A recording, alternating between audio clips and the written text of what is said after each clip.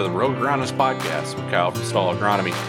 You never know what I may say or who will be on, but you know it'll be real because that's me.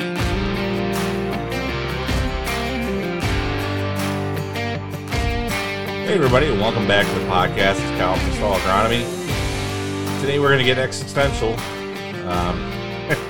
I had a topic kind of come to mind today, and this topic is something that I've worked with in the past. I've noticed it. I guess I could say part of this has defined who I am. Now, let's kind of do the title. I'm going to title this one, What Defines You? And, you know, I was at one point in my career, I had a few customers that called me Mr. FS. If you don't know, I used to work for an FS co-op, but I wore an FS hat. Every time they saw me, I had an FS jacket, an FS shirt. Obviously I was in an FS truck. I at one point in my career thought that the company I worked for was the best company ever. I'm not saying that FS is bad, and I don't think they are. I'm just saying at one point that was me. I was the FS guy. That was like my persona. When I pulled on somebody's farm that I'd never met before, I'm Kyle. I'm with FS. That was who I told them I was. Now, you know, what defined me at that time in my life, I thought, I got really into my job. I really liked it. I really liked the company I worked for. But to me, that's what kind of defined me, was my job. That happens to a lot of people, and it doesn't have to be jobs. We're defined sometimes by the vehicles that we drive. Everybody knows the Ford guy. Everybody knows the Chevy guy. I mean, there are literally people that wake up in the morning, put on their Ford underwear, put on their Ford shirt and their Ford hat and their Ford socks. I'm sure those are out there. Grab their Ford coffee mug and get in their Ford truck and drive to their work. Maybe at Ford. Who knows? But there are people that are defined by their vehicle they drive. They're defined by the tractors that they own.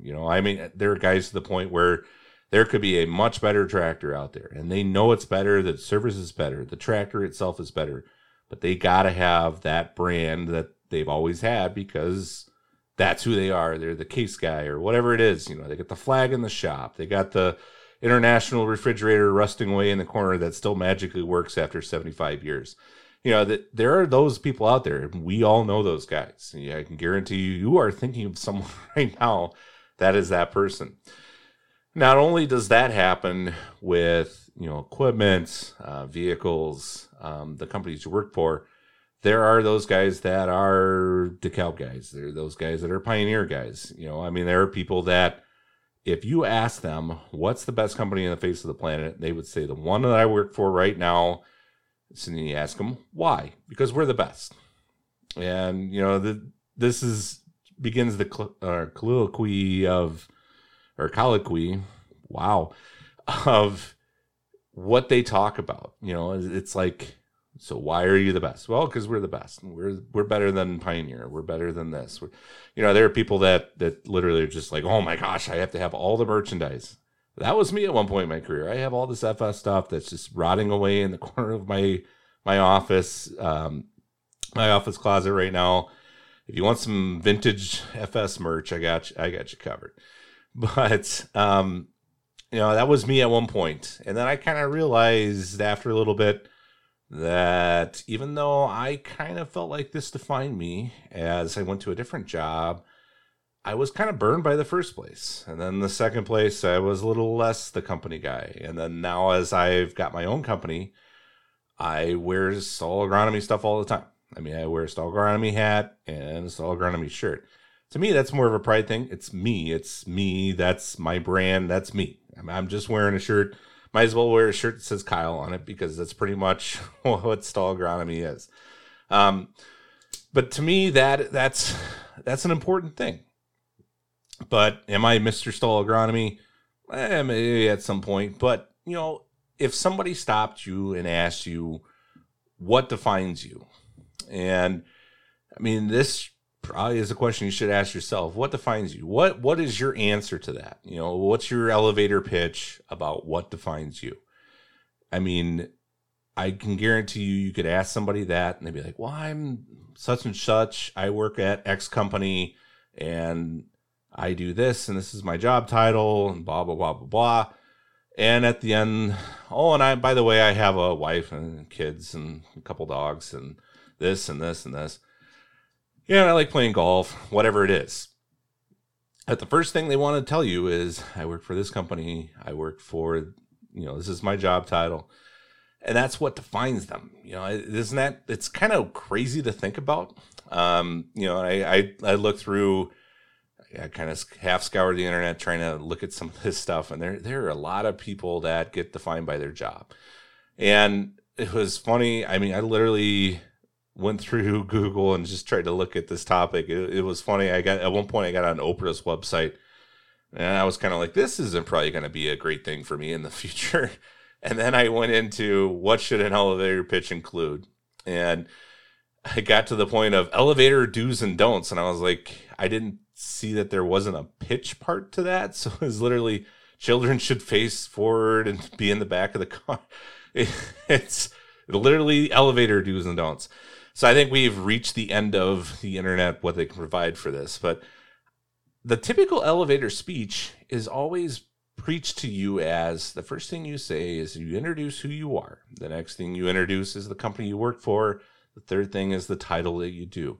You're supposed to get people interested in the organization you work for. I'm not reading this. I'm actually reciting this. But you're supposed to get them really interested in what your company does and how they can help the person, right? I mean, elevator's pitch is all about your company. It's like a sales tactic, right?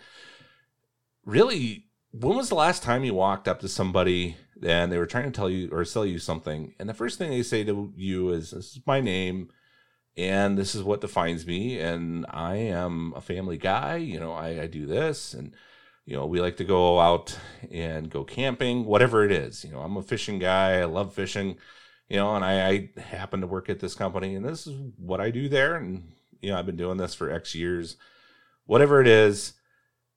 I want you to kind of pull yourself back and think about how that looks to someone over something where you're the next guy that says exactly the same thing as the last person said. The last person, and pretty much I can guarantee you there's a lot of these people you're calling on. If you're a salesperson, there are people you're calling on. The first thing that they hear from every single person that pulls in there that they don't know, name, company, title. Be different. I mean, that's always my thing is to try to be different. I want guys to look at that. And I try to do that in my own personal life, in my professional life also. I'm just different to begin with. I mean, obviously, if you're listening to this, you can kind of tell that. You already know that a little bit. But being different, just to be different, is one thing I think that's very it's not genuine, disingenuous. This is the word I was looking for. My Joe Biden moment got there. But it's more genuine when you actually say, this is what I am. And, you're just a person, right? I've had people, we hosted some stuff last year, and I had somebody who literally only talked to me one day and for about 30 minutes. Very disinterested the entire time. Constantly doing something else, literally trying to multitask the entire time. And you get the feeling, I got the feeling right away that it was like, everybody in this conversation is completely second fiddle to this person because we, one, don't provide her anything to get her an advancement in her career. And two, we're just below her. We are not on that level that she felt she was at. And there's nothing wrong with that. But at some point in your career and in your life, those people that you took the time out to try to get some kind of networking, networking isn't always about getting the next job. And networking to me is always about building connections, getting to meet people. It's the personal touch and the actual relationships. You know, we kind of slowly have gone away from that. We don't want to build relationships with people. I can build a relationship with somebody on the internet that I've never met before. Why do I need to talk to them in person? I can send them a message on Twitter whenever I need. I mean, honestly, right now I could send a message to somebody in probably 5 continents to ask them how their crops are doing this year, how the prospects for their crops look for this year. I know people, but I don't physically know them. And at some point in your career, you know, you're going to have all these people that you're going to maybe cast away because they're, you know, they don't have the title you think that they you should be associating with, or 2, they're, you know, they're not going to help you advance your career. So whatever, they're kind of useless. But at some point in your career, you're going to run into those people that you met, wouldn't really give them the time of the day because they weren't as important as the person you wanted to go talk to that was over there. You're going to need something from them. There's going to be something that they're going to discover. They're going to create. They're going to understand better than maybe you do. And you're going to want them to be a speaker at your meeting. You're going to want them to help you with something, to provide something for your career. And they're going to remember the time that you were like, yeah, you're kind of useless. I don't need you. I'm just going to keep working while we talk, because this conversation we're having right now is less important than the thing that I'm working on. I can't stop myself from doing that because this makes me money. Talking to you doesn't make me any money. Well, in the future it might. And I think that's one thing we always have to kind of remember. And we'll get back to the farm thing here. You know, the tractor, the truck brand you drive, whatever it is, if that defines you to the point that you're giving up, you know, 1, being happy, or 2, productivity, making money, whatever it is, to continue to be the person that, you know, wears a Ford hat or whatever it is. Yes, and I'm knocking on Ford because I typically own GMs, but I have owned Fords in my life as well. And at the time, they were a great buy, great vehicles. We've had 3 or 4 different Fords. But right now, I'm actually really liking my GM trucks that I have. But in 5 years, if Ford comes out with a new one that's better, you'd be dang sure I'm going to be buying a Ford. And that's not because I'm a GM guy. I'm not a GM guy per se, because I'm not going to bleed GM trucks. But to me, the vehicle I drive doesn't necessarily define me. It's a utilitarian thing, right? I used to like the driving experience. I will say that in your life at some point, you should buy the car that you thought was the coolest car ever. It is going to be, if I can get that car, I've made it. Buy that car at some point, unless it's a freaking like Ferrari or something, but try to find something domestic or something affordable at least. I did that once. I bought the vehicle that I idolized when I was in high school. I can't even believe I'm going to say this, but I bought a BMW M3, 2004. That was my dream car in high school. I got a job. I got a signing bonus.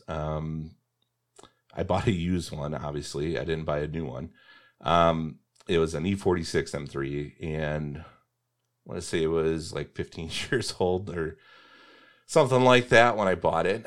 50,000 miles on it. Drove it home, leaked oil over my garage because it sat forever, because it basically was a collector's piece more than it was an actual drivable car. So all the seals had worn out. I had to pay another $2,000 for that to get that all fixed.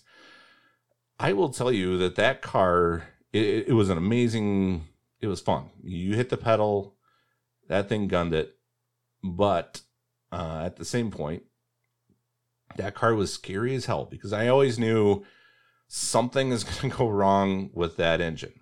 I want to say that's an S54 engine that's in that, the BMW S54. There was always these Vanos issues. There's all kinds of issues with E46's engines. Even the E36s were better, but they weren't great. I just really was more enamored with the, like, I own this car. This is going to be the car. Go out and buy that car sometime. You should do that. And 2 years later, you will go out and buy a friggin' truck again, like I did, because I should have never gotten rid of my truck. I thought it'd be cool to own this thing. I drove it like 2,000 miles over 2 years. I lost my ass on it when I resold it or traded in on this. I bought an F-150. That's right. I bought a Ford. It was just a dumb thing. It was the stupidest thing I ever did. Maybe it's my midlife crisis, but it was dumb. I thought that vehicle would define me. I had the gloves. I had a freaking BMW shirts. I had a couple jackets. You know, I was like the BMW guy. And, yeah, I thought that was going to be what defined me. And I bought it. You know, obviously I didn't spend a crap ton of money to buy this car. And it didn't bankrupt me or anything, but it was something I thought I had to do. I'm glad I did it. I'm glad it's over with, for one thing. Now I drive a 1 ton and a 3/4 ton truck, and I'm much happier because I can work on them, for one. I'm not so worried about them falling apart. But to me, I understood a lesson. I understood that, you know, even though I thought that was like the epitome of life, like, if I get this, I'm going to be like the guy. High school me was like, woohoo. And adult me went, what the frick did I do? And I'm glad it's over. And I'm so much happier that I'm not a BMW guy. And I've realized that. It just took me owning one to realize that this is dumb. I am not, you know, for a lot of people that believe this, a lot of people think I'm a John Deere guy. I like John Deere tractors. I like the look of John Deere. My family all has John Deere tractors. It's the way we were. We also had red combines because we realized the axial flows were better than John Deere's Walker combines. We also realized that the first 2 generations of the S-Series, or not S-Series, but the first 2 rotary combines Deere came out with, so the 50s and the 60 series, kind of sucked. And the 70 series, awesome combines. I would actually own one of those. Those were better, but I still think red combines were better. You know, if Deere came out with something that would just revolutionize the combining industry, which no one really has. I mean, they have a twin rotor. Ooh, thanks a lot for copying New Holland. But no, in all actuality, I would drive a green combine if it was the right price, whatever it was. But regardless, off of a tangent here, but if the company that you drive, the seed company you even get, you know, as much as I would at one point in my career love you to be a DeKalb person and then instantly loathe you for being a DeKalb person, I don't know if that's the right thing to do. I like selling seed. I like the companies we are working with, and if your seed company completely defines who you are, I think that's a problem. You know, what if they suck in 10 years?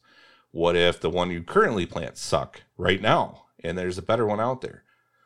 You know, I literally have people that I switched from Pioneer to DeKalb, and now we're trying to sell them Pioneer, that are just giving me the same excuses they did when I tried to switch them the first time. It's like, don't you see what's going on? And yeah, it's just, what defines you is a question that we really should ask ourselves. You know, I think it's a powerful thing to think about. Your career shouldn't define who you are. I mean, your family is more important than career. If that's not the case, man, I don't even want to know what life's going to be like for you in 30 years when you can't do your job anymore and your kids are all gone, and now you got to hang out with that person that you put at the end of your elevator pitch. And yeah, I mean, I know people that retire and all they want to talk about is the job they used to do 20 years ago that is no longer relevant. I mean, how would you feel if you had to walk into a thing right now? And we'll end it real quick here. How would you feel if you walked into somewhere right now and you met a guy and he's just like, man, I was the best typewriter salesperson ever. I mean, it was great. You should have been around for typewriters. Are so much better than computers. The sound, and then you got to slam the thing across. It was just, you don't even know how typewriters were. How would you think of that person? Would you think, that guy's cool, he was like the best typewriter salesperson? Would you think, man, it's kind of sad that he thinks that typewriters are amazing? Maybe nostalgia-wise, they're kind of cool, but at some point, they were just obsolete technology. Maybe a better one. Maybe he was a cassette salesperson. I don't know. We'll end it here. But think about that question.